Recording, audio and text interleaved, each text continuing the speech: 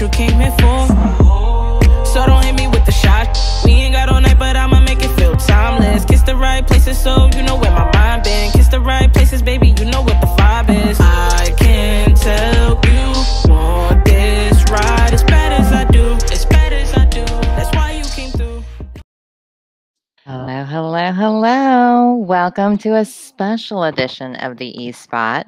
I cannot wait until you guys meet my beautiful, smart guest. You guys are going to love her. She's done so much. I'm going to just go down her resume a little bit, well, her bio, and share a little bit with you about Lora DiCarlo. So Lora DiCarlo founded a sex tech company, Lora DiCarlo, in 2017.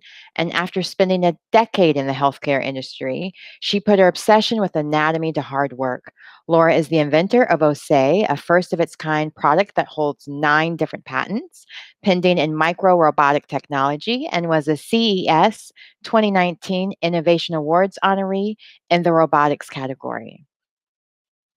She is a game changer if I've ever heard one, because not only with the CES award, they actually tried to take it away from her. So she fought for it and got it back. When the award was redacted, she ended up she opened up, the public conversation about gender bias and inclusion in the tech industry, and worked with CTA to update their policies for 2020. So she had a completely different experience. I can't wait for her to tell you exactly what happened and how she was able to not only get her award back, but change CES and women in tech in general for the better during that event.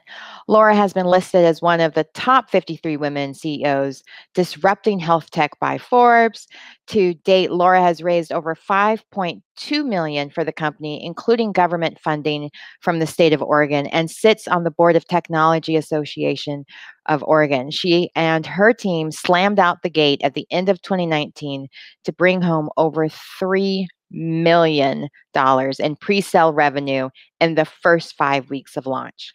Let me say that again. Did you hear me in the back? $3 million in pre-sale revenue in the first 5 weeks of launch. I really want to hear all of her wonderful tips on not only being a woman in technology, but fighting for her rightful award, because she was given the award of innovation, and then they were like, there's a moral clause, but she'll go into more detail for you. Lora has been named the Executive of the Year by the International Business Awards, and was awarded a Silver Stevie as Most Innovative Woman of the Year by the Women's Business Awards. Amazing 3 additional awards from the Stevies last year. This year, Lora DiCarlo brought home 10 new awards from the Consumers Electric Show, CES, and named Best of CES 6 times over by entities such as Time and Good Housekeeping. She is an internationally sought-after speaker and has appeared in events including Forbes Global Women's Summit. Did you hear that? Yes. Forbes Global Women's Summit, and the Detroit 30 Under 30 Summit, SXSW, TechCrunch, Disrupt, CES Tech Open Air, and was a featured speaker at the multiple prominent events throughout 2020. So we'll have to hear about that. I want to hear her tips for not only being a speaker, being a CEO, but also just like entering in a space that is normally not thought of for women, and just hearing what like how she was able to accomplish so much in such a little time, as far as just getting $3 million in revenue. That's kind of amazing.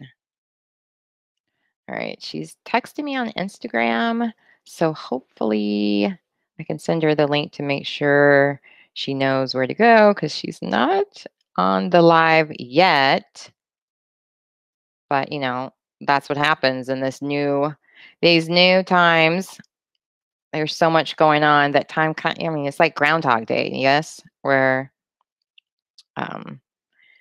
you think it's one time and then you find out it's another time, and next thing you know, you're running late for stuff. Because even yesterday, so funny, the guest, Prissy P and DJ, they were super early for the show, and we just started talking. Next thing you know, it was 6:03. Oops, I'm about to yank my own thing off. So it happens. That's the joy of being live is that you just roll with it and fix it later. Like this hair that's sticking up out of nowhere. I just noticed is not part of the painting. It is my hair. Yeah.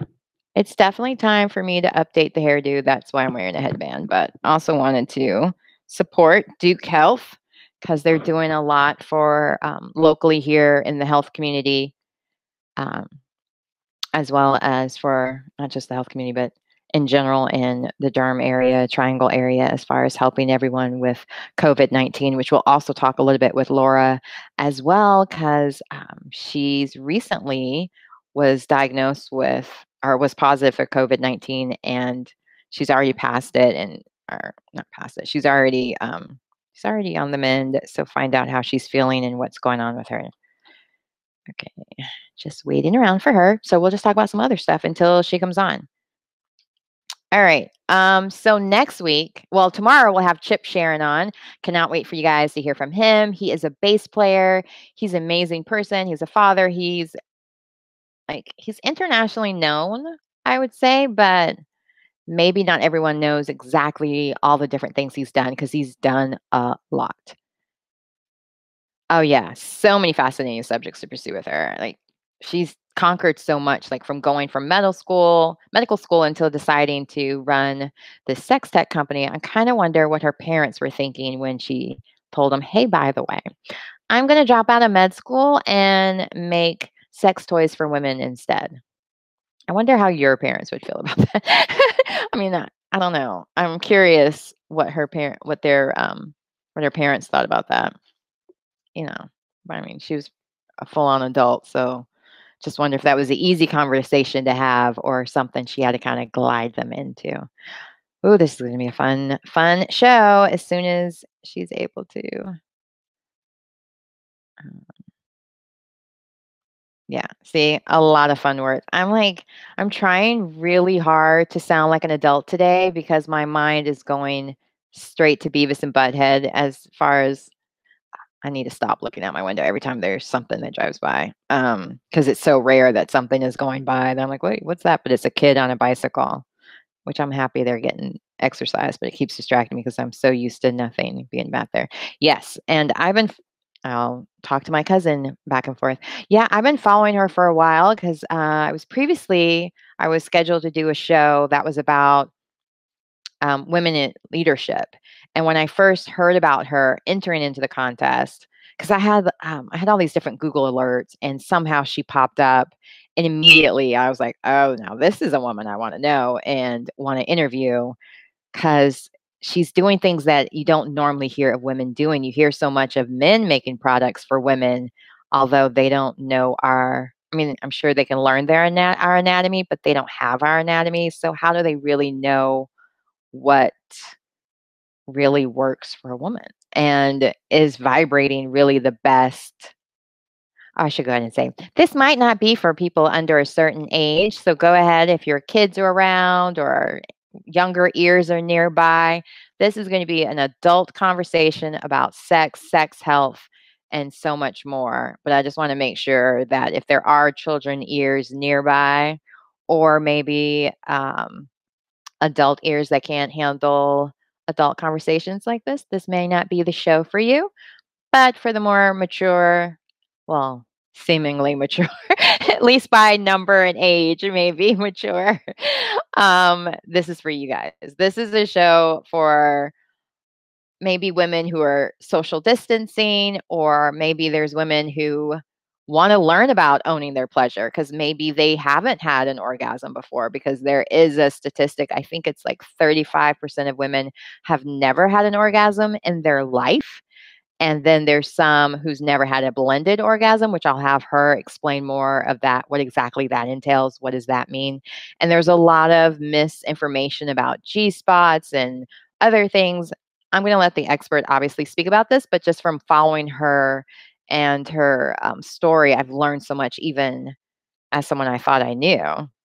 Oh, yeah, men who are curious can watch, but I'm just saying this is for women to understand more about their bodies, to be able to own their pleasure, because I think it's really important for us to know what pleasures us so we can tell our partner how to pleasure us, or feel that empowerment of knowing what works, what doesn't work, and so forth. But and I'm not limiting this just to men and women. As long as you have a vagina, I think her products will work for you. So there's that. Yeah, I have no problem with men who are curious because maybe you're wondering how you can give your woman a blended orgasm, and you can find out. There's no age. There's only an age limit on this, maybe, because maybe people who are not quite mature enough for this conversation shouldn't be involved, which kind of maybe means me. So no, I'm old enough now to handle it, I think. We'll see. But I'm very excited about having her on because she's just accomplished so much. She's done so much and she's opened that conversation. So more people are learning more um, about the different ways that women receive pleasure and that there are so many things that are similar to the penis as far as the vagina goes, as far as where or how we can be stimulated to receive orgasm. And I think sometimes people think of sex as just being an act that's pleasurable for the men and not necessarily for the woman. Yay, she's here. Here's my beautiful friend. Always the smart ones that are late. No, I'm kidding. Oh my god. You're a No, busy woman. It's okay. You're a CEO and no, everything I've been else. trying to figure out like how to get this stupid thing to work. Oh. Yeah, Wow. it like because it would not like the link I had was broken and I had to get it again from Becca. Oh, I'm okay. wondering if I should just pop it. Are you on your Are you on your computer?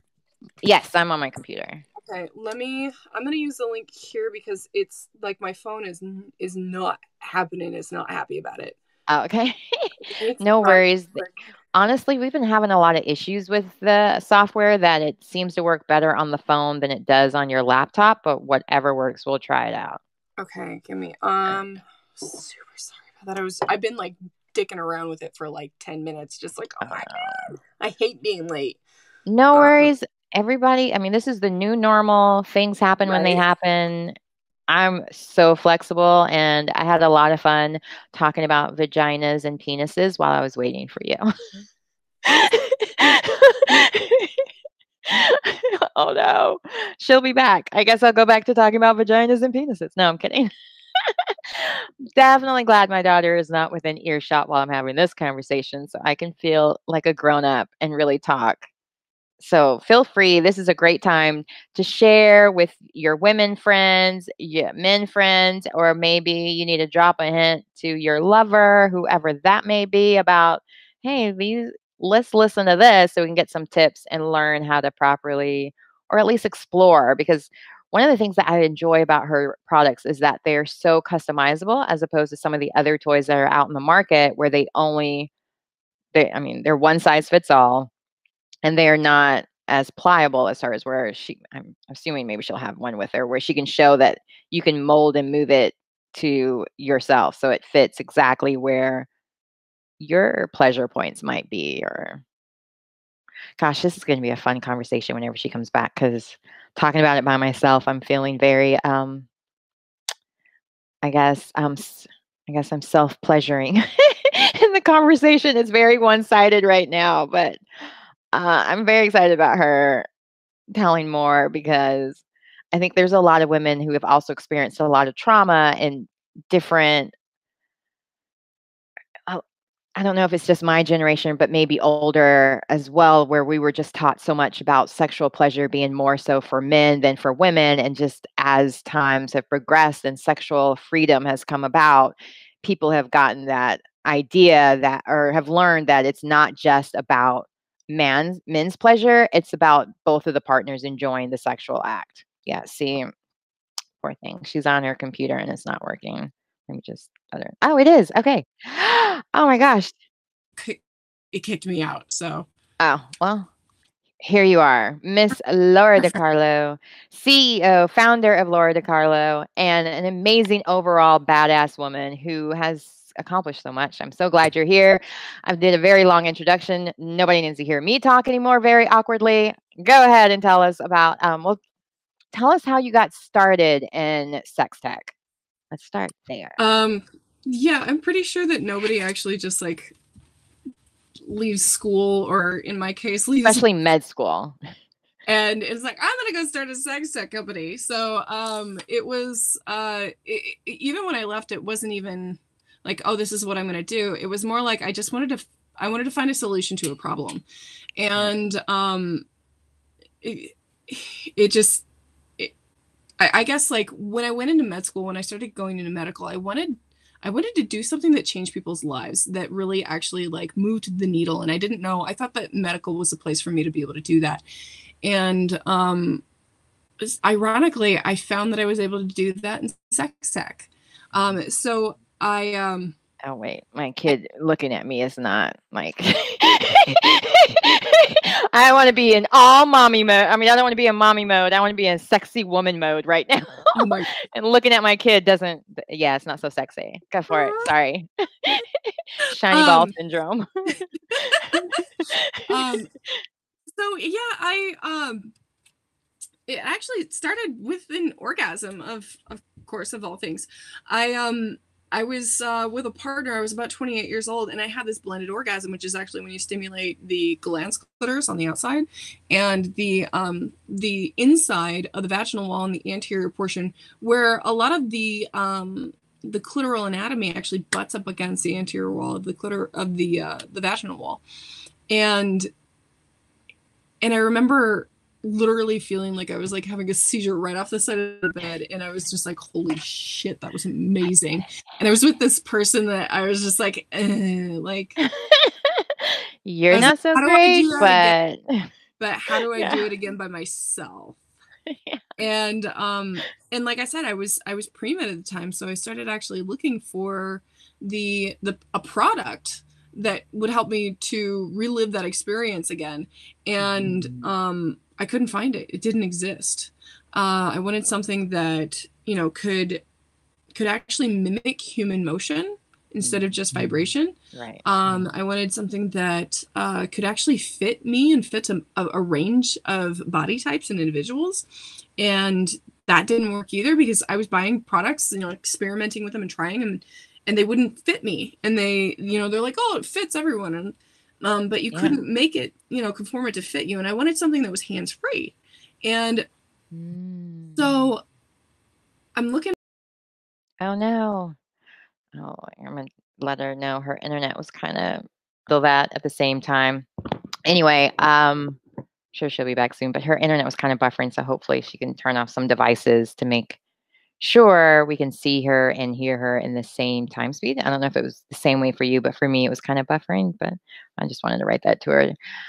So, like she was mentioning that she was in med school and had the time of her life one night and discovered that there weren't any devices out there like that. So, like with many CEOs or entrepreneurs, I think that's a common thread where they discover that or even writers in that sense too, where they see a lot of items out there that miss the mark and discover their own way to fix that. And that can be applied to any entrepreneur, anybody that's out there that's thinking of creating something. Like, let this be your inspiration to go do it. And let this be the time to try to maybe go pursue it now that you have the extra time. You don't have anywhere else to go. Like, you're stuck at home. Like, maybe it's a good time to come up with a game plan, call some friends, and just start brainstorming what they like and you like and figure stuff out. Not necessarily in the sex tech space, but any space that you're interested in or notice that there's something that's missing. So, yeah, hopefully she's going to come back soon. I can keep talking about her and her products. Look, I can pull up the website and show you even. Nope, she's back. Okay. Oh, wait. Oh, actually, it's not really back. It's empty. Oh, there you are. Yay! I could actually see you and hear you the whole time. And I'm just like, I'm right here. Oh no. Well, I was like, you were kind of buffering before, which you're not now. I was like, maybe turn off some Wi-Fi devices. I mean, this isn't Wi-Fi connected, so it should be fine. Oh, well, maybe your Apple TV. No, all of it turned it off. Anyway. Okay, great. Because you look a lot better. Not saying, okay. I mean, like as far as being digital. You're like, no, you look cute. Yeah, and I mean, well, we'll get to that later. I don't even want to jump to that, but I've seen you where you were supposedly sick and you still looked amazing. I was like, Oh if my I God. looked like that sick. But anyway, we'll No, go back it's to you were like, explaining why you started your sex tech company and the blended orgasm experience. And yeah. yeah, Well, like I mean, I'm all when in. so I was looking for that product. Product didn't exist, and then what? The second thing I went looking for as a a very curious med student, I was Right. like, okay, where's the data that I would need in order to start designing and engineering a product that could do this? And so I went looking for it, and that didn't exist either. Because I we wonder why. I know we didn't near enough research, and we still don't. We're still No. pushing for that.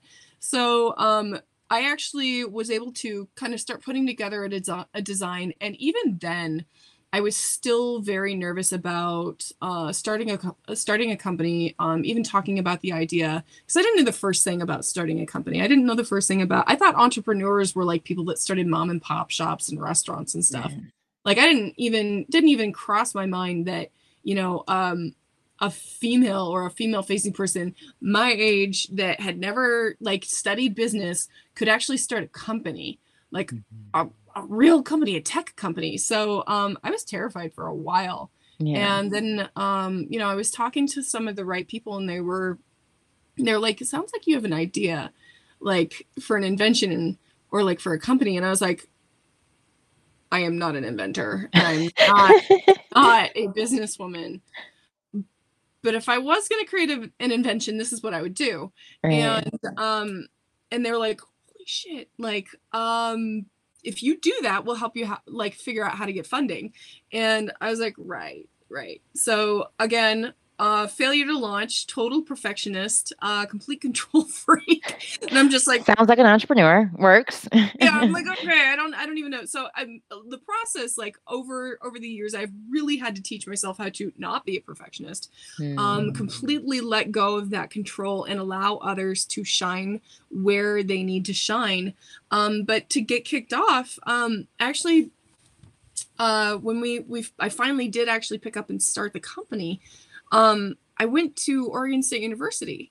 And I sat down with Dr. John Parmigiani, who is the head of the MIME lab at Oregon State, who happens to be the top 4 robotics lab in the country. So I was in the right place. Yeah. So I pitched this idea to him, and he just like blanched, just went completely white. And then he turned bright red, and he was like, and I was like, but here, I have this list of 52 functional engineering requirements. I do come from a bit of an engineering family.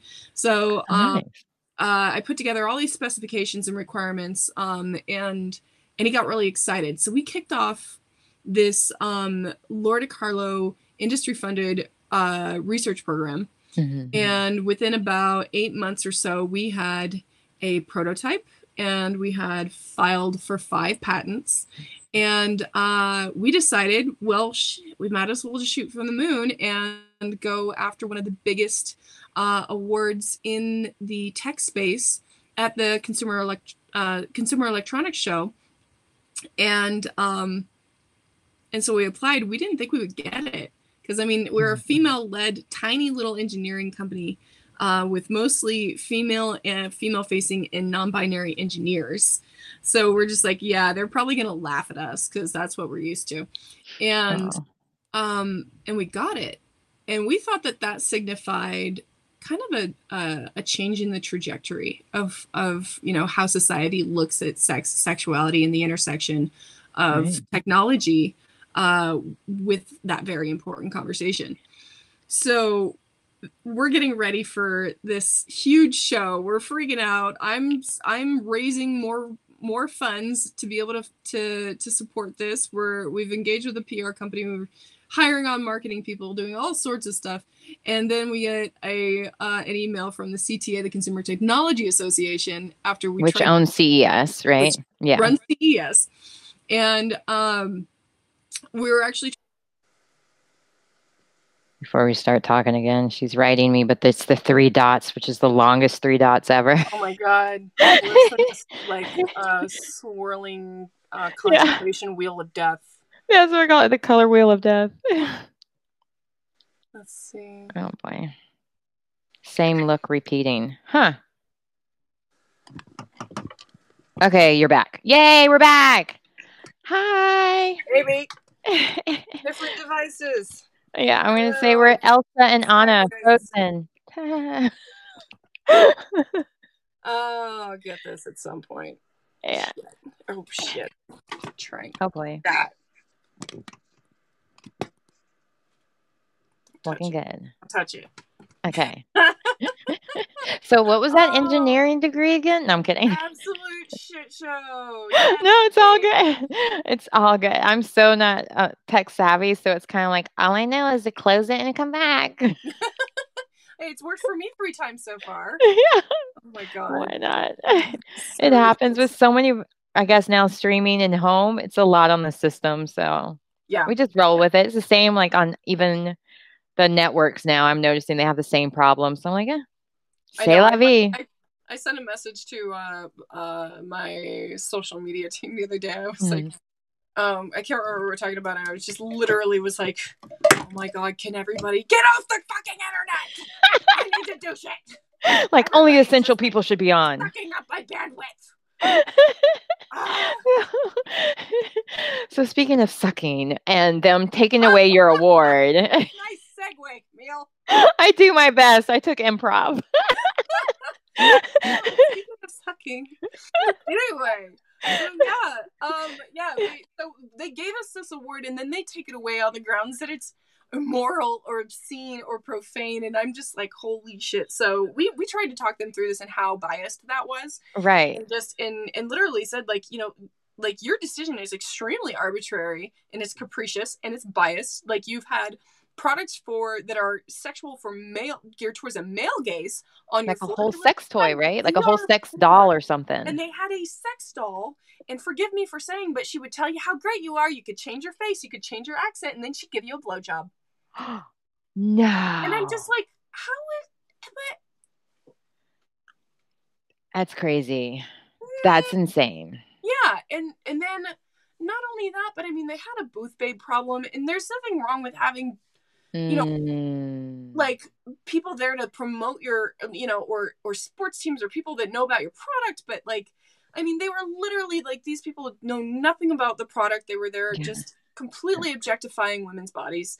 And then in 2017 and 2018, not one female-facing keynote speaker or not one.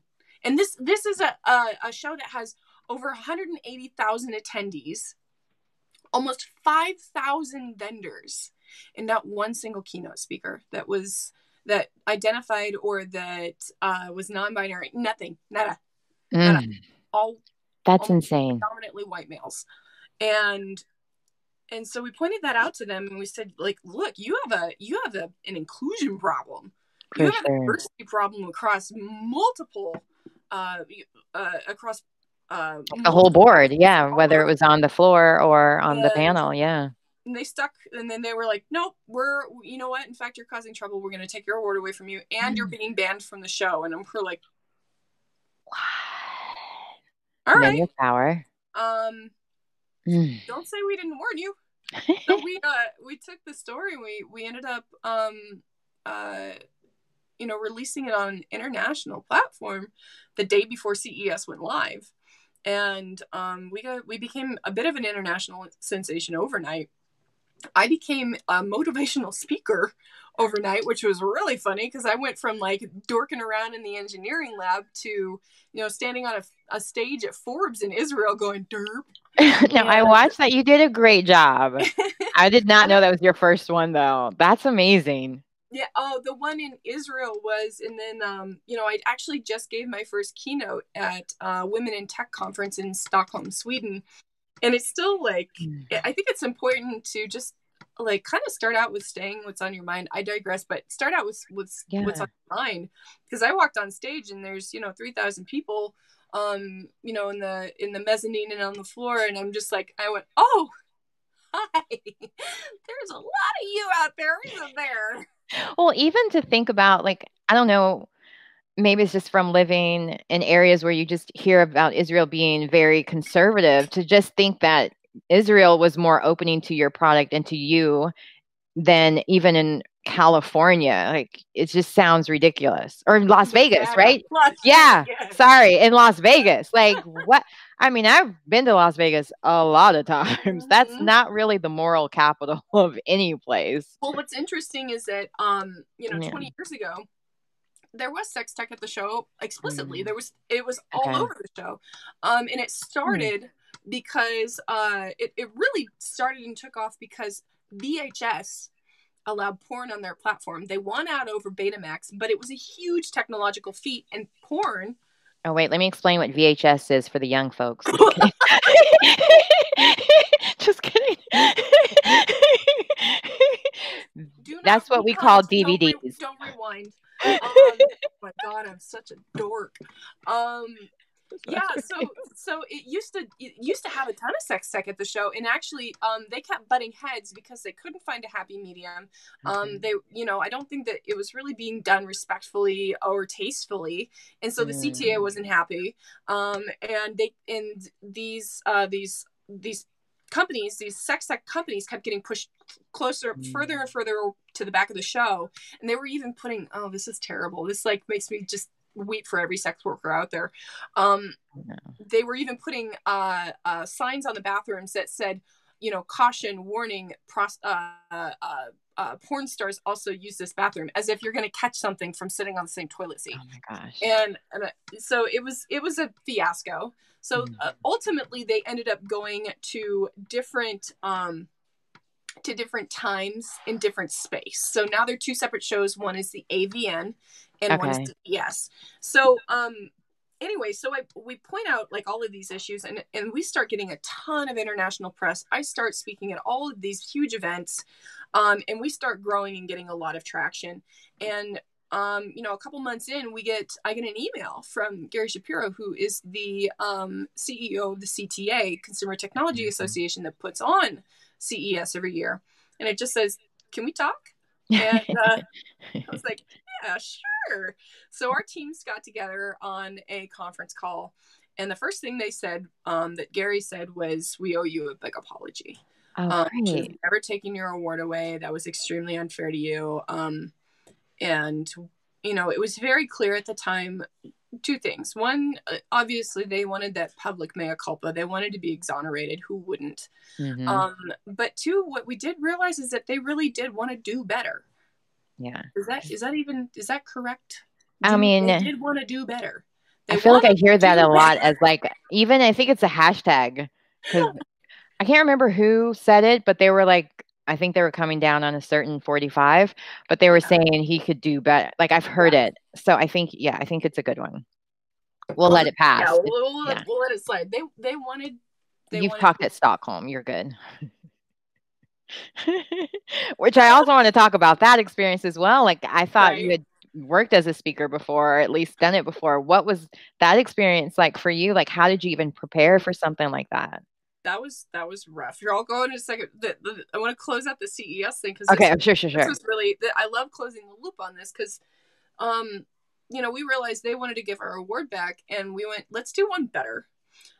Let's utilize this opportunity because we would be a really great partner for you to understand how to be better, how to include, like all genders, how to be more inclusive, use more inclusive language in your policies, rewrite those policies so that they are respectful to all genders.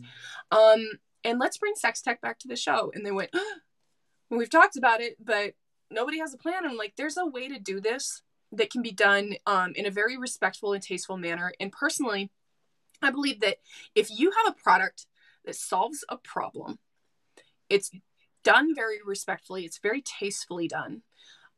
It truly is innovative, and it's not objectifying of human bodies or female bodies or demoralizing in any way, then hell yes, it deserves to be at an innovation show. This is the hot seat for innovation. So let's do that. And so we actually we went back. Not only did they give us our award back for OSE, they actually gave us 2 more new awards for the next 2 products in the OSE family. One for Onda, which means rolling wave in Italian. And this guy actually just... Oh, I should probably turn it on first. Um, and it Ha- just, this is is it just the needs to be juice box. charged? No, I'm kidding. Okay. Oh Oh no, wow. no, yeah, I was like, more battery, more battery. No, my cousin sent me something today. Like, I've been stuck home so long. I'm starting to wonder why isn't there a B battery? And I'm like, stop talking about batteries today. I'm not ready yet.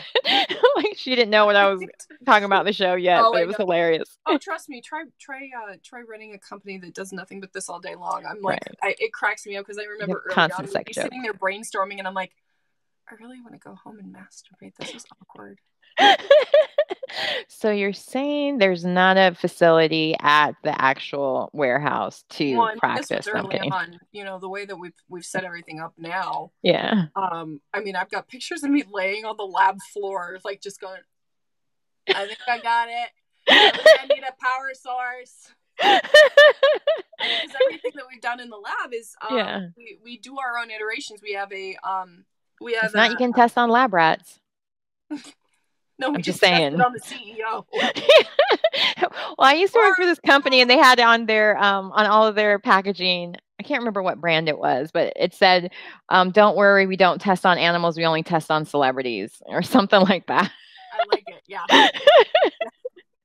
Pretty much, yeah. We test all of our own product. We go through extensive testing actually, with double blinds, with blind users, so that they don't know where the product's coming from, so they're not.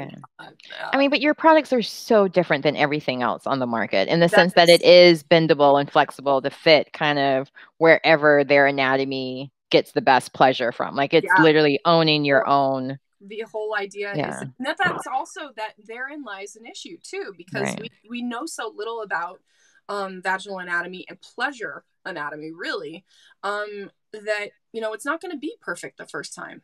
It's not. That's why we need to do more work. That's why we need to do more data collection. That's why we need good feedback from people that have used it or that want something that fits them better. And that's what I've been doing is I've actually been talking to people, calling them up and saying, how did you like it? How did you get the fit? Did you not get a fit? Why didn't you get a fit? What can we do to make that better? And we've actually, out of those phone calls with me directly to people, which is also hilarious because we get a customer service request and then the CEO calls and they're like, wait, is this Lora? Not like some other person intern who uses your name too. Yeah.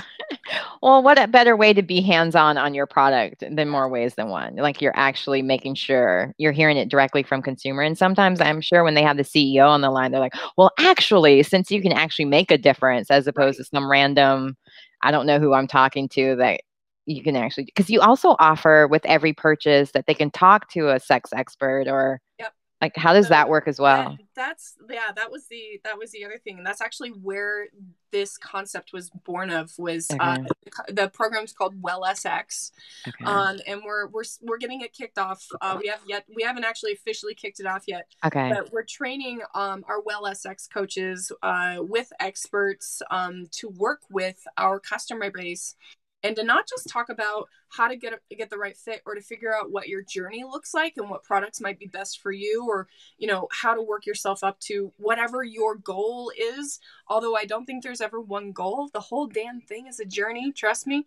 But the whole idea is to provide a safe space for people that want to understand a little bit more about their sexuality, about their bodies, because I think the one big takeaway about sexuality, and this is our social mission, is that the more you feel comfortable with your sexuality, the more comfortable you are with your identity, the more confident you are, the more empowered you are. And that confident, empowered individual goes out and they do great things. That's how we want to change the world, is we want to help everybody get there just a little bit easier.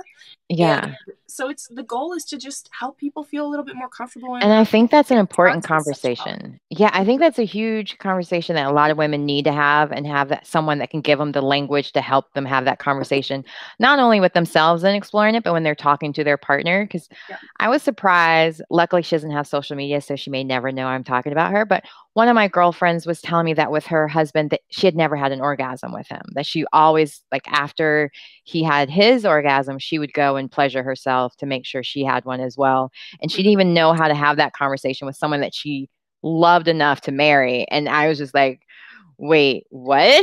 Like, Yeah. how does that exist? Because I remember very young. That's I'm shame. so hoping my mom is not on this watching this today, but very young hearing that if you have sex with somebody more than once and you don't have an orgasm, that's on you, not on them, because you didn't tell them what you needed, what you wanted, or, like, yeah. So, I guess there's part of me that agrees, but there's a huge part of me that completely disagrees with that statement, because there are so many people that are shamed and stigmatized around, I mean, we stigmatize pleasure, period. It doesn't matter if it's sexual or not. We stigmatize and shame people for pursuing pleasure because we perceive that as being selfish. I think for women, especially, more so than yes. men. Yeah. Oh, hell yes. Yeah. Men are definitely praised on getting pleasure as much as possible. I mean, rack it up.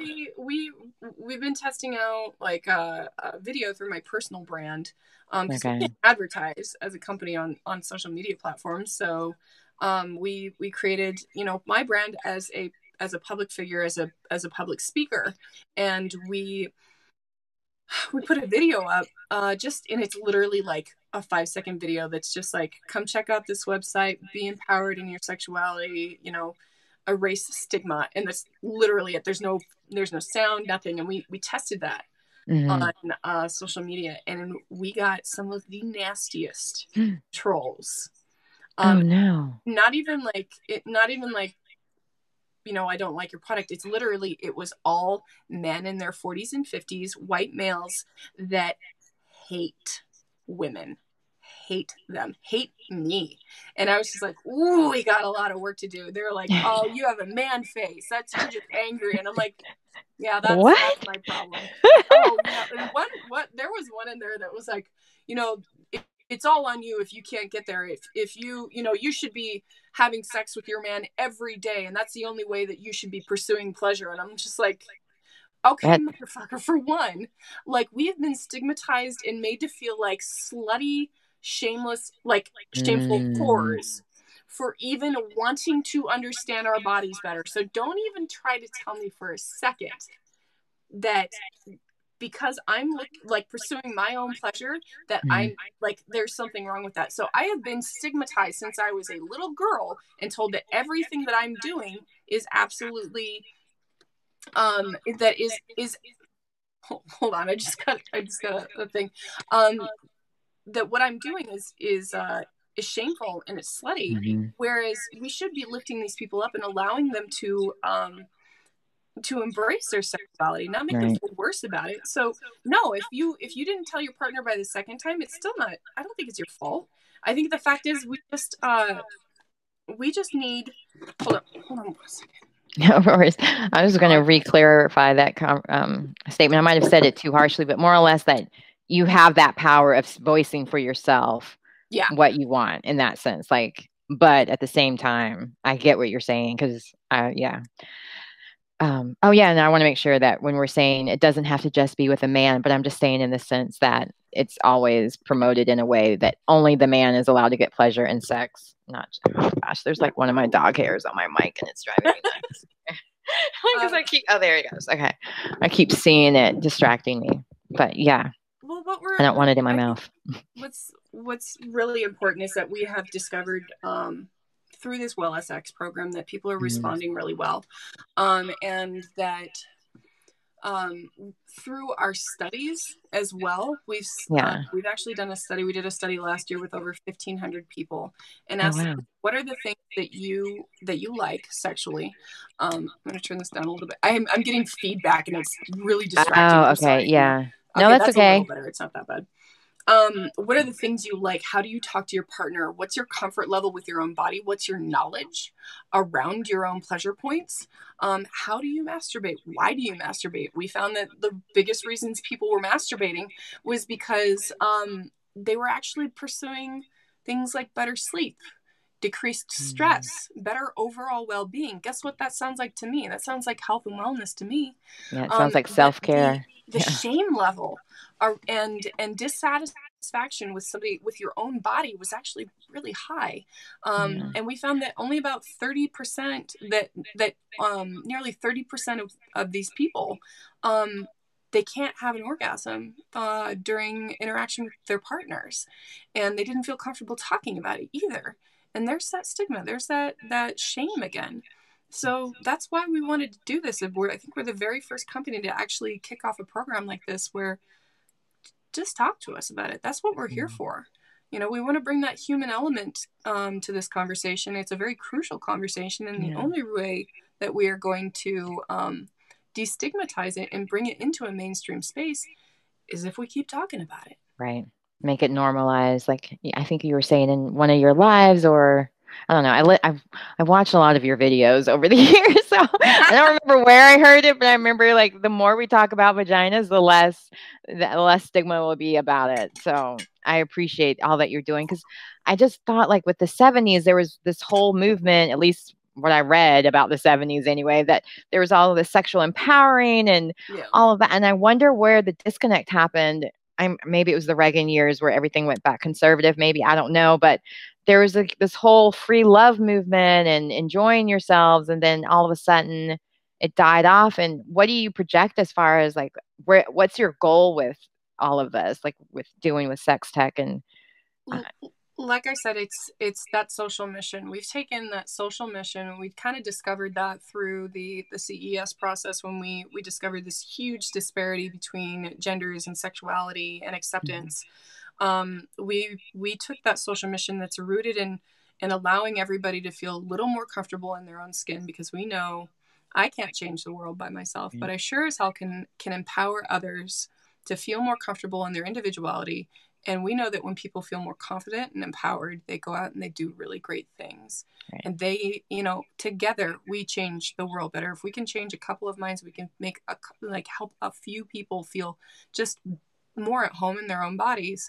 That's a great step towards changing the world. But, you know, it's also the way that we're doing that is creating products that are thoughtfully innovative and utilize the data that we're collecting, not just innovating in a bubble and making things that we think other people are going to like, but actually asking our communities, and, you know, what are the biggest problems with sexuality? We've actually started another study right now, and we're working with several experts that, you know, one of them is works with the Kinsey Institute, and I just adore him.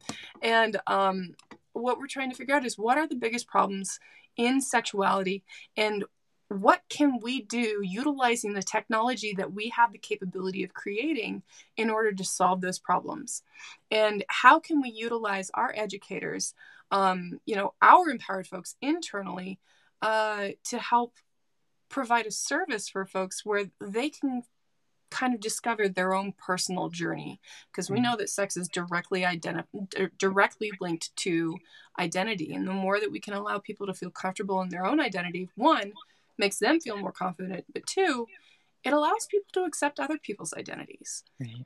And that's going to be a crucial step in the next societal evolution that this entire planet desperately needs to see. Oh my gosh, yes. So I want to make sure that we make time for some of the comments, but I want to get to this other point really quickly. With you being a public speaker, because I think so many people now, since they're staying home and having to work from home, they really need to kind of own their space through the computer, and like, you know what I mean? Like they don't have the opportunity to kind of perform in front of a boardroom and so on, but you've been doing a lot of lives as well. What kind of tips can you give for women, or anyone actually, not just women, but that to kind of help own the space and make sure that their message is heard and received through the computer screen or camera screen, or even on stage? Like, is there any connection? Or speak from the heart, honestly. Okay. Like I said, like when I was at WIT, I got up there and I deviated from my speech quite a bit, and it was just out of the spirit of remaining authentic. Like I'm standing there. Remember that you're speaking to human beings. They are just as scared. They are just as terrified. They have just as much imposter syndrome as you do. And guess what? If you're an expert in what, you know, you're an expert in, you know way more than they ever will in your subject matter. So, you know, remain confident in that. Know that, you know, people are showing up to listen to you because you are important, because what you do know does matter. And and your voice is important. So I suffer a lot from the imposter syndrome. I love getting on stage, but I'm also terrified of it. But I do remember that, helping to remind other folks that, I may look like I know what I'm doing. Most of the time I feel like I have no fucking clue. So kind of stepping back, because I asked this earlier, but we had to finish up with the CES. And I kind of want to finish up. I think there's still more I want to know about CES. Like, you went back since then. What were the biggest differences that were a positive that you would like to see them kind of keep going with, and even do more to be more inclusive, especially for women and, diversity in general? Well, I think that, they are a very big association, and they've got a lot of work to do. And sometimes getting the message out to everyone is it takes time. It takes maybe 1 or 2 cycles before you can start to get it kind of moderately right. And bear in mind, when they said we'll allow sex tech to come back to the show, they said it will allow sex tech to come back to the show on a 1-year conditional. And we'll see about the following years. So the thing that I saw that was really rewarding was just that we proposed that sex tech be presented in a very different manner. Not different, but just the way that it should be, the way sexuality should be presented, and respectfully and tastefully done. If it's done correctly, then it should be allowed in a mainstream platform. Right. If it's innovative and solving problems, then it should be at a tech show. And the one thing that they proposed to me early on was, let's give sex tech its own section, so you can have your own section of sex tech. Like the VHS tape days where you have to go through the black curtain to get there. And my immediate reaction was absolutely not. Yeah. And they said, well, why? And I was like, well, you know why? Because we just did the study and we found out that, guess what? It completely solidified the fact that sexual health and wellness is health and wellness. And guess what? You have a health and wellness section. So we deserve to be right next to the sleep tech folks, to the meditation tech folks, all of those folks, because guess what? Sexual health and wellness is just that. So we saw sex tech interspersed throughout the entire sexual health and wellness category. And it did one extra thing that I was really hoping it would do, is it helped to normalize and just make sex tech seem more mainstream. Because you'd walk past this new yoga app, and then you'd walk past this sleep tech company, and then there's a sex tech company, and these guys do this tennis app, and wait, there's a sex tech company. Yeah. So what about the panel? Were there more women as well? Or was it just you? There were some people that were there talking. That actually did a panel with Rachel Braun Sherrill, who she's absolutely amazing. We talked about being entrepreneurs and funding in a very stigmatized space, particularly as female-facing individuals and women, and what that's like and how it differentiates. And there's a lot of reasons, that it differentiates. But I think as long as you look at it from the way that I look at it, it's a business. Right. Like I have meetings. We go through financials. We go through marketing. Strategy. We sit down and we have our PR. Like, it's no different than any other business, except our subject matter is way more fun than yours. Yeah. I was going to say way more pleasurable. Yes. You enjoy your homework. Yeah. I'm going to go do some market research. I'll do in about 3 to 4 hours. No, I'm kidding. That's awesome. So, I would be remiss if I didn't talk about the fact why you had that beautiful selfie while you were sick. So can you talk a little bit about your experience with coronavirus and how, am I putting you on the spot? No, not at all. Oh, okay. I'm like, if it's on social media, I feel like. And I'm like, I was like, you're all glowy, and I'm sure that's from the sweat, maybe, but it was just like, what? Is that filtered? Oh, yeah, I'm sick in the bed. Totally believe you. But then when you were going through all the different symptoms you experienced, and I've seen you post all these different things about your workouts and so on. So I was just like, whoa, this proves that could happen to anyone. And I didn't know your age, but I won't out you on that either. But you're kind of young as well. So I was just like, What I have is going been on? I like I said, I was a Navy nurse. I've Okay. been I'm a fitness nut. I am a health nut. I take very good care of my body. I was actually a figure and fitness model when I was in my early 20s. Oh, I wow. competed. I take my health very seriously. I lift. I think I probably still have the high school squat record at my high school. Oh, wow. And so I was in Sweden, and I spoke at WIT, and then I was in London, and I was with my assistant Becca, and suddenly she didn't look so good. And I was like, well, we're headed home Ouch. pretty quick. And then the next day I was like, oh, I don't feel very great. It felt like allergies at first. Okay. And it just kind of started to get a little bit worse. And then we fly from Gatwick, London, back to Los Angeles, and I'm in LA, and I'm just going, this is bad. Something's wrong. And this was before this really blew up. This was before it, like, even we knew that it had hit London. Mm. And so I'm in LA, and we hop on this little puddle jumper, and of course, like, I'm a weirdo. I'm wearing a mask the whole time. Keep in mind, I used to be in healthcare, so I'm wearing a mask. I've got hand sanitizer. I'm trying to take care of myself, thinking I'm staying healthy from other people, but really I'm glad that you know I kept other people safe from me as much as humanly possible. And it eventually ended up sitting down with, the county, and telling them everywhere I was, just so they could follow up on everything. Right. But that last leg of the flight was absolutely awful. I got home. We came straight to my house, and we quarantined in my house. And the county came out and gave us a flu test first.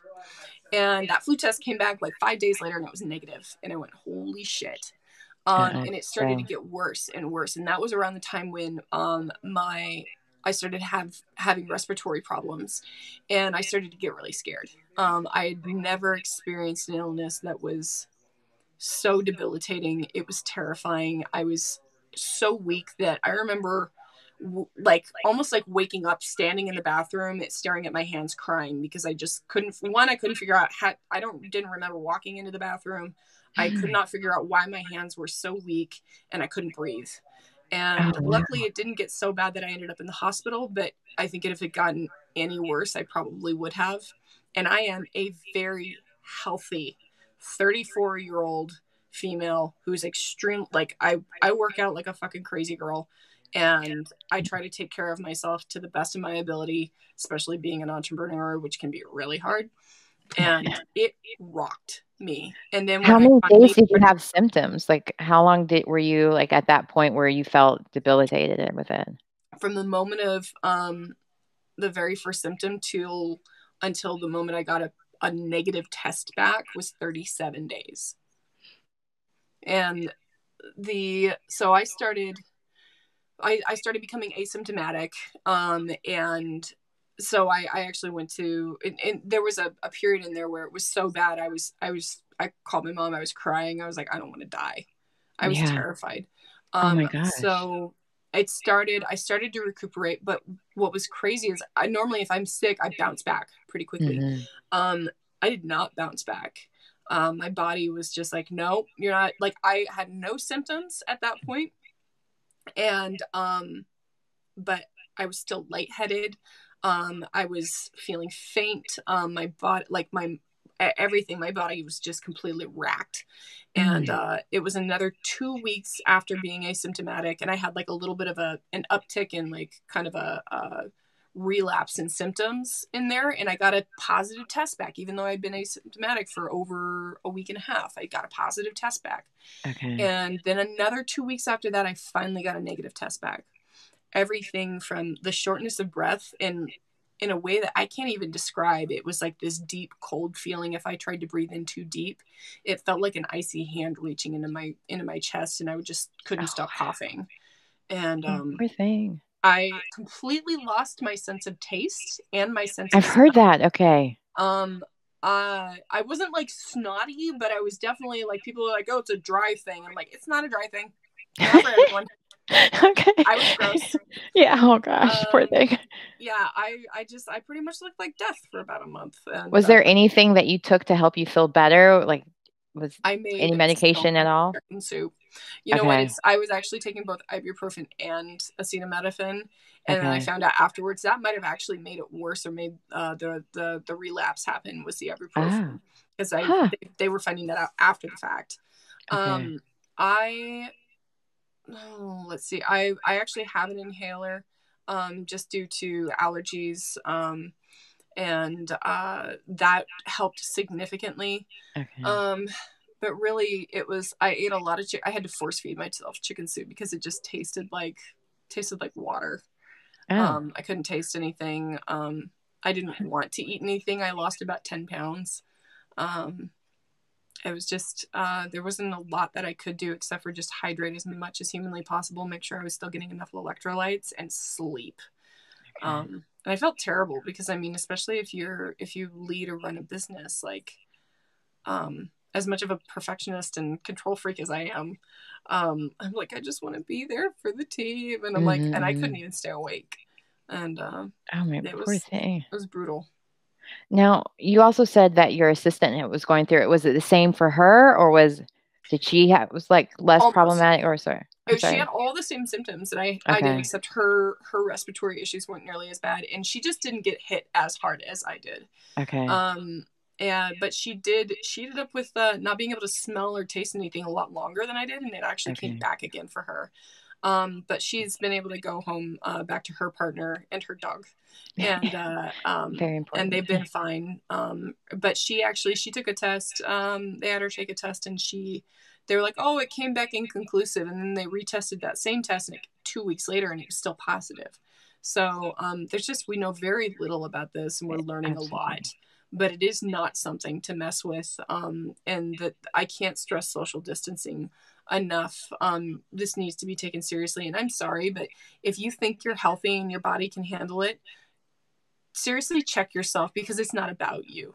Mm-hmm. It's about the other person that you're going to affect, because if you get sick, you will very likely kill someone else. And that's my biggest fear, is like the folks that can't handle this kind of illness, you know? So now I have to ask, since you've been through it, like when you go out, or if you do go out, how do you stay safe? Do you wear a mask? Do you do the gloves? Like, what is your protocol now since you've been through it? What would you want for other people to know, as far as, because we hear so many different views, and everybody, like, I wear gloves and a mask whenever I go out, but at the same time, not everybody's following that around me. And I'd love to hear from someone that's actually gone through it, what you do to protect other people and yourself, because you could get it again. And well, there's a modicum of xenophobia that I've noticed around, like, if you do wear a mask. I'm in a small town. I'm in Bend, Oregon, and it's small-ish. But I wear a mask. I bring gloves with me, but I keep hand sanitizer. And I just distance from folks, and I try not to. Don't touch the thing and then go, oh, I want this thing instead. Just grab the thing you want, because the only reason I've left the house to go to any public place that isn't just like for a walk in the park is the grocery store, when I absolutely need it. And but I have noticed that people will, like, if you're wearing a mask, people still look at you like there's something wrong with you, that there's something weird. And it's like, this is not just for my safety, this is for yours, like, as well. Yeah. Well, I was at the grocery store today for the first time in a long time, because I try to go as long as I can without. And they were doing a great job at they had all the tape on the floor and everything. But then it was at Aldi's. Do you guys have Aldi's in Oregon? No. Oh, well, okay. So at Aldi's, they don't provide you with bags. So you have to kind of like bag your stuff yourself and everything. It's a German grocery store. Yeah. And so like, she was putting everything in my basket, and I was like grabbing my stuff out after I paid. And the other lady that was after me, she had put her stuff also in my basket. And she was like, all of a sudden, then she was like right on top of me, like, oh my God, seriously, this is the part where you're going to get right on top of me? Like, stay at the tape. Yeah. Like, what are you doing? I will turn around and tell people, you need to back up and give me space. And you know what? It's just and just be polite about it, but be firm. Some people think that it's funny or cute to get in your space because they don't take it as seriously as you do. Right. You take it seriously, then you need to project that. It's not just like, you know, I'm not telling you like go be a bitch about it, but the fact is it is a safety protocol. You're doing this to keep yourself, your family, and others safe. So if somebody is up in your space, tell them to back off. And if anything, and it's like, you know, honestly, if anything, it's if you don't believe in the safety protocols, you think COVID's a joke, which is, I just can't even wrap my mind around that because I've been there. Then just like, give me my personal space for one. Like my bubble. Yeah, right. There was like a meme a long time ago where the guy was wearing like a hula hoop as a belt. I was like, it was like a giant like that would sell big time. System. And I was just like, it works. Or even the John Travolta Bubble Boy. Like, now I'm like, that's not a bad idea. Went on a walk the other day and I saw these two ladies walking along the park because we're right next to the river, and they're holding a 6 foot long pole, and one's holding the front half, the other's holding the back half, and I'm like, that. Them bitches know what just don't switch poles. All right. Well, I want to be mindful of the time. I know we started a little bit late, but you have there's a lot of comments I want to go through and make sure I go through. Yeah, I can't see any of these. So I'm just like, okay. Well, most of them are comments, but they're saying so many fascinating subjects to pursue with you, which we did. Oh wait, this is before you were on when we were talking back and forth, so I wasn't talking alone. They're like the conversation we were having earlier about owning our pleasure. They were saying Nicole saying it's an awesome, important, and free and discussion. Be liberated and let's chat it up. Absolutely. Let's make sure. Need is the mother of invention. Fill the need for all of those who are like, definitely filled that need. Yes. What did I say? I talked to, are you familiar with, podcaster and she thought leader, THOT leader. Her name's she goes by SX Noir. I was talking to her earlier today, and she's stuck in New York, and she's just like the most gorgeous tall thing I've ever seen. But she was like, you know, what you do is it's empathy driven derived innovation in tech. And I was like, I like it. Yeah. Very much so. Okay, that was when we were frozen, so I don't need to say that comment. Make sure. Hi from Megan Jones. Oh, they're making fun of the VHS comments. Oh my God. And this one I wanted to make sure that was said. Rachel Johnson was talking. Don't forget that there's no replicating the amazingness of having sex with a man. LOL. Oh yeah, that was one of those trolls. I'm sorry, but there is. You know, I mean, there's a lot of women who would disagree with that statement for sure. That right. Yeah, in the LGBTQ community. So, hey guys, amen to speak from the heart. Authenticity is key. Always good advice, Laura. That is great. Another laugh about the VHS tapes. All the 80s kids are coming in. And we're removing the stigma with talking about sex. Oh, and I love that men are leaving comments, especially Demetrius. He was on my show yesterday with his sister, Prissy P.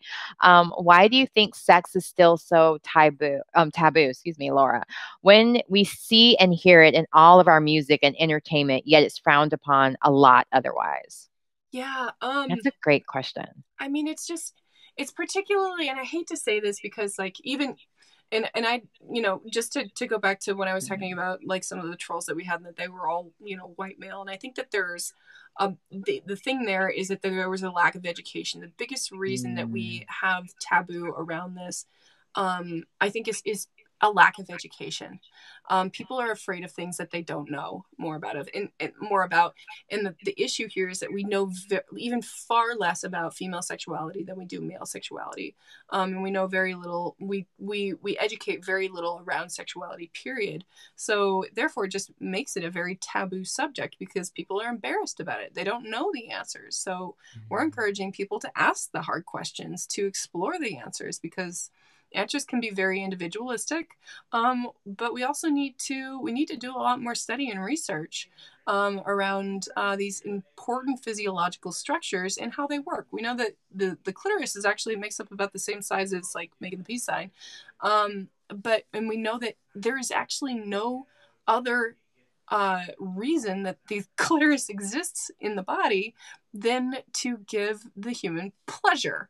But the thing is, there's so much more that we need to know. I mean, if you look at us like 100 years ago, you know, the where vibrators came from, it was actually the invention of a doctor, Dr. Mortimer Granville, who was using his hands to stimulate female genitalia in order to combat female hysteria by giving them orgasms. So he designed the very first hand labor saving vibrator, and I'm sure you know his carpal tunnel improved. But I mean, immediately we're stigmatizing the whole subject by one. Or we're calling it hysteria. And then we've just wrapped, you know, different vibrators into different colors of silicone, different pinks, different shapes, and rabbits even. Yeah, and further, and we stopped the innovation. So I want to jumpstart the innovation and get that conversation going. And I think that really, it attributes right back to education. Now, speaking of education, like when do you think that education should start about sex as well as pleasure? Because I grew up overseas, and so I saw like a video, which I didn't go to a Dutch school, but I lived in a Dutch community where they started talking about sex and love as early as kindergarten, as it being an expression much like hugging in some ways, like you want to really create that love boundary and so on, as opposed to everything is so taboo and you can't, or even I wouldn't let my daughter attend a class on sex ed because the male teacher was known for telling girls that sex is over when the man is finished. And I was like, there's no way I'm letting her learn that as a starting point of how sex is taught at school. Yeah. I live in the South. I should say that. But I was like, wait, what? He said what? And that's the way that works. Like, it sounds like the Dutch got it right, because my personal belief is that we should be talking to our kids as soon as kids start touching themselves when they're toddlers. Are you just going to tell them that's wrong and let's not talk about it? They're doing it. You need to talk about it. If your toddler goes out and he hits another kid, do you not talk about it? Absolutely. Like if your kid like jumps up and decides that they're going to put their hand on the burner, do you not talk about that? Like it's they're going to do it. You need to talk about it. And the less you talk about it, the more you stigmatize it. The more if you tell them, just go do it in a room so nobody sees you, guess what you're doing? You're creating shame.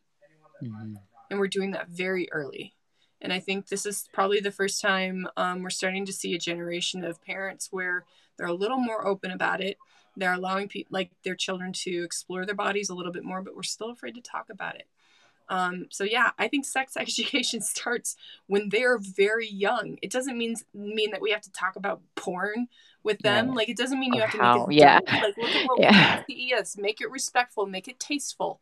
The fact is it is a physiological reaction. It is like it is your body. We teach them where you know where your nose is. Do you know where your clit is? Yeah. The whole mirror and exploring and all of that. Yeah. No, well, I could talk to you all day, but let me get to the rest of them. So that was great. What tips do you have for women wanting to enter the space, college age and transitioning professionals? Ooh. I mean, there are a lot of up and coming companies that are in this space and some people that are really doing it well. If you're looking at getting into a company like that's currently going, I mean, I would just reach out. We're not hiring right now, but I mean, I look at everything that comes across my desk. We put everything in with our careers folder. If that's something you're looking to do, if you have a new idea, start pitching it. Honestly, just like that's exactly what I did. I was terrified, but I was at a venture conference and you know, my very first investor was like, just go start pitching the idea to this, like, go tell those guys over there. And I was like, they're both wearing suits. They look like they're important and they're terrifying. I'm not telling them. He sat me down and he was like, look, nobody knows this subject material better than you do. They're not going to laugh at you. You look like a genius because nobody else knows this subject matter as intimately as you do. And by the way, just like go up and use that term I told you, minimum viable product, and they'll go, oh, she's an entrepreneur that knows what she's talking about. And so I went up to them. Let me write that one down. Minimum viable product. So I walked up to them. Put that in the comments. Just start telling them my idea. Just timid as hell. And I start realizing how interested they are because he was right. Like they didn't know anything about this space and it was something new and interesting that they could learn. Mm-hmm. And so I started getting a little cocky and I've kind of like wrapped up my whole pitch with, so now I'm just looking to get to that minimum viable product. I need to put a team together. And they both like looked at each other like, she knows what she's talking about. And they were like, we know this guy. He's known as the prototype guy at Oregon State University. And that's how I found my connection to Oregon State. Well, I mean, you've done a great job because within 5 weeks, I think I'm getting all the numbers confused now, but it was like 3 million of pre-sales within the first 5 weeks. Like, we had a goal of $1 million for the entire year of 2019. And you know, as engineering projects go, manufacturing projects go, like our release date kept getting pushed back because we just like little bit more perfect. Right. And so our window to make $1 million went from like 5 months to 5 weeks. And so we released on November 24th last year. And we made $1 million in 5 hours. Yeah. And then we ended up tripling that goal and made $3 million before the end of the year in 5 weeks.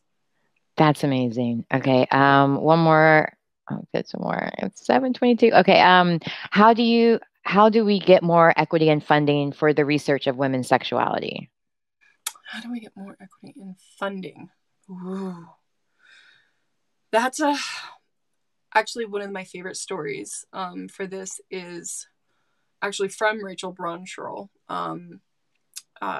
She loves the term vagipreneur, which I love.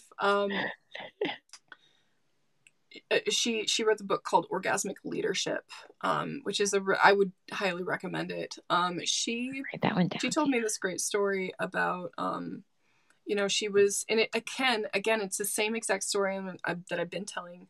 Is she was pitching these ideas to these investors, and everybody, as soon as they started talking about this, you know, sexual idea, everybody would just kind of gloss over, roll their eyes, or ask some stupid like sarcastic question.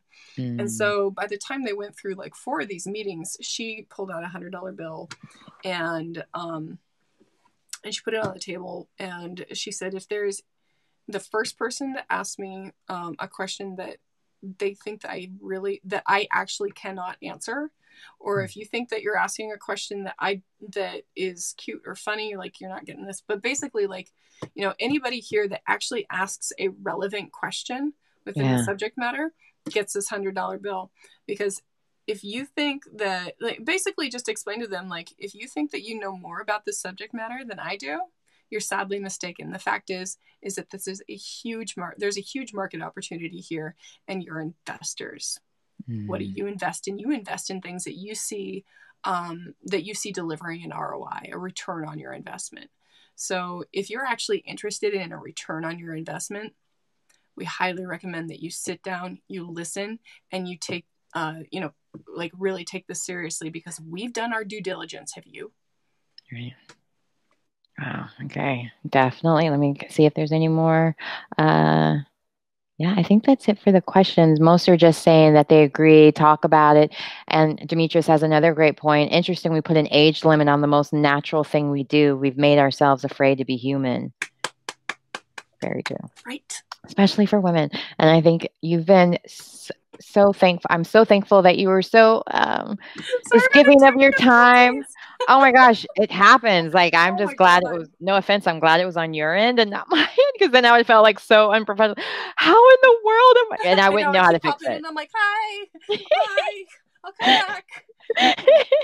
It was all good. It was One more thing perfect. on that equity question, actually, Yeah, sure. Nicole asked.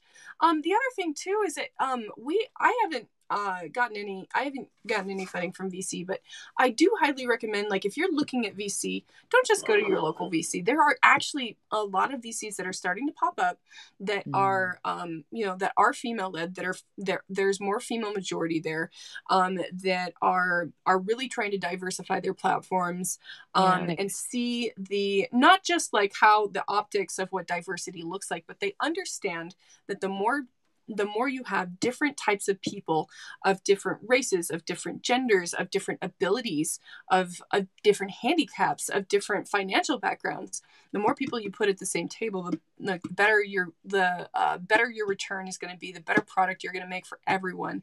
So instead of just going, oh, I'm just going to look for the local VCs, go out and find those VCs that make it a point and understand the value of having a truly diversified fund, because we've done that, and I know exactly who I'd be going to if I needed VC money.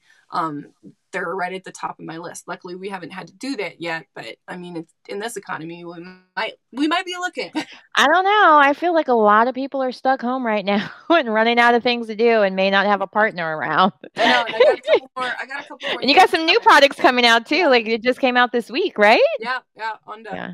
This guy just came out, and then we've got another one, which is Bocce, which actually is similar to. Oh wait, let me move this out of the way so people can get a better picture of it. I still have her comment up. Oh, there we go. Okay. Yeah, it's similar to this portion. It's called Bocce, and it's literally just the external glans clitoral stimulator. But what happens is it's not just the gland stimulator. It actually stimulates the glands, the bulbs, and the crew a little bit from the external portion, because this cup right here actually has a thrumming motion when you turn it on. So we've got lots of stuff coming out, and we're looking to really diversify and grow our customer offering. So we'll see what that looks like in the coming months. But in addition to Bocce and Onda that has just come out, we have another 2 that are coming down the pipeline. And things are the calendar is a little bit skewed because everything's kind of crazy right now. But if you're just curious about products, give us a call. Yeah. That's great. Well, again, I cannot thank you enough for coming on to the eSpot. And I have to say something kind of funny, because one of my best friends, we share accounts on our TV streaming. Mm-hmm. And so he sent me a message like, Hulu just told me that you turned me on in your bedroom. And I'm like, oh, well, I'm about to change the name so they can never find it. And I changed it to the G-Spot and totally forgot.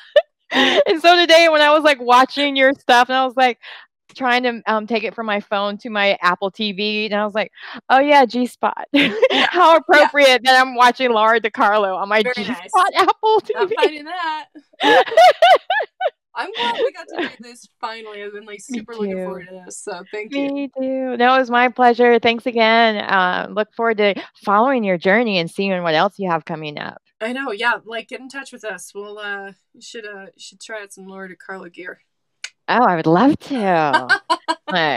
Since my husband works UPS, we've been kind of because there's constantly people that he either comes in contact with that has been tested positive, or some other other hubs and so on. So our daughter is high risk, so we both just been we can't take the risk. Yeah. So we have a plasma cleaner in our house for our air filter and so on, which is really nice. But at the same time, it's just I might need to invest in myself because I need good sleep. I've been staying up every night till 2:00 in the morning. God, yeah, I know. I'm trying to time box my shit. I'm like, Lori, you were gonna go and do some self-care right now. That's what you're gonna do. So good. I've got to run to another meeting because we understand that. I don't want to do that. It was fabulous. We'll talk on Instagram. You're my buddy. All right. Thanks again for stopping by. It was my pleasure. Have a great rest of your week. You too. Thanks, Camille. Absolutely. How fun was that, guys? And women, I want to be more. I need to stop saying just guys. I always say dude and guys for everyone. But how was that all? I know we were like 30 minutes over our time, but we kind of started a little bit late. So thank you for sticking with me. I can't wait for you guys to meet my guest tomorrow. We're going to have Chip Sharon, and then who's a musician. He's going to have us all nice and prepared for the rest of the weekend, get our party started early as far as just, he's hilarious. Like he's been on tour with, not only has he worked with the Sugar Hill Gang, but he tours with Sinbad a lot. And so he's hilarious as well as a musician. So I'm looking forward to that. And he does a lot of fun videos. Go ahead and like find him on Instagram now, where he's like the honorary Lakers player. You'll see when you go to his Instagram. But he's going to be Friday. And then next week is HGTV, but even more, I mean, that's very exciting. But I'm going to have another business on, a women-owned business called Naturnal CBD. Well, it's a Naturnal, but it's a CBD product.